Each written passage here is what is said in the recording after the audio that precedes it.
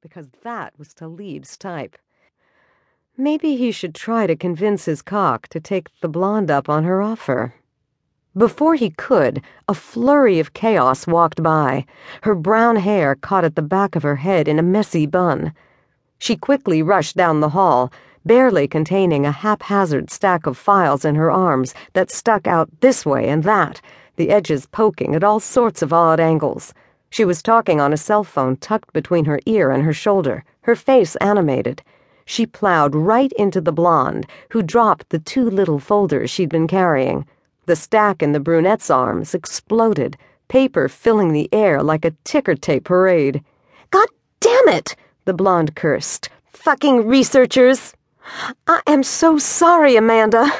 The brunette spoke in a soft Texas twang as she dropped to the ground on her hands and knees, phone tumbling across the office carpet as she began wrangling the wild herd of papers. "I was talking and I wasn't looking where I was going. I'm really sorry."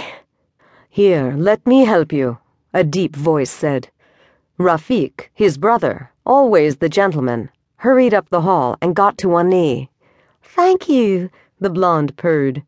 Then she realized Rafe was talking to the little brunette and frowned down at her. "There's a reason everyone around here calls you Pandora." Pandora, goddess of chaos. The messy bun on the back of the brunette's head looked like it would unravel at any moment, unleashing a cascade of brown curls lit with strands of honey blonde and warm red. She turned her face up, and Cade nearly cheered.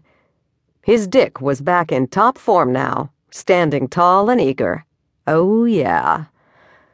There was nothing at all artificial about Pandora. She was soft and feminine, with bee-stung lips and blue eyes that were nearly hidden behind a pair of big glasses that might have been fashionable in the 80s. She wore a shapeless blouse, but as she moved, she popped a button, and he caught sight of creamy white cleavage flushed with a hint of pink. Clearly, she was flustered and embarrassed. "They don't call me Pandora because I unleashed evil on the world or anything," she explained. "I'm just clumsy. I apologize to you too, sir. So sorry." Then Pandora bit her lip in a way that made him wonder how she would suck a cock, provided that she'd ever sucked a cock before. Her air of innocence had him wondering. He could teach her how to suck a cock. His cock. His brother Rafe's cock. She looked back at him. She was far more polite than the blonde, who impatiently tapped her stiletto, palm outstretched, as she waited for Pandora to organize and return her folders. Clearly, Amanda wasn't going to lower herself to help. So, the sweet brunette picked up the blonde's folders and carefully placed the documents inside before handing them up to the other woman. Cade watched her every move. Poised on all fours, Pandora's ass stuck up in the air. Even encased in an ugly khaki skirt, there was no hiding those curves. That ass was made to take a cock, her hips perfect for holding onto as a man drove inside and made her howl with pleasure. There was a vicious swat to his knees, and he looked up into Rafe's impatient eyes. "Are you going to help or not?" Cade heard the unspoken end to that sentence. "Or are you going to stand there and stare at her ass?" He wanted to stare at her ass.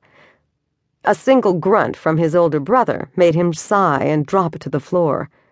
Folders were scattered everywhere, paperwork spread out around her like a multicolored quilt of chaos.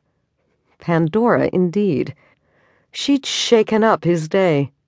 He wondered if she could also rock his world. "What about that coffee?" Amanda asked him, her voice dropping to a seductive murmur. He didn't bother to look up at the blonde. "I'm not thirsty right now. I'll just wait for Dex." She tisked, huffed, and stomped off. He smiled. "So, once we've cleaned up this little mess, would you like to get a drink?" Cade asked Pandora in his smoothest voice. His brother's head came up, his mouth dropping open. Rafe's expression silently said, "Idiot." Why were Rafe's panties in a wad? Could he not see the bounty in front of them? Now that Cade was close.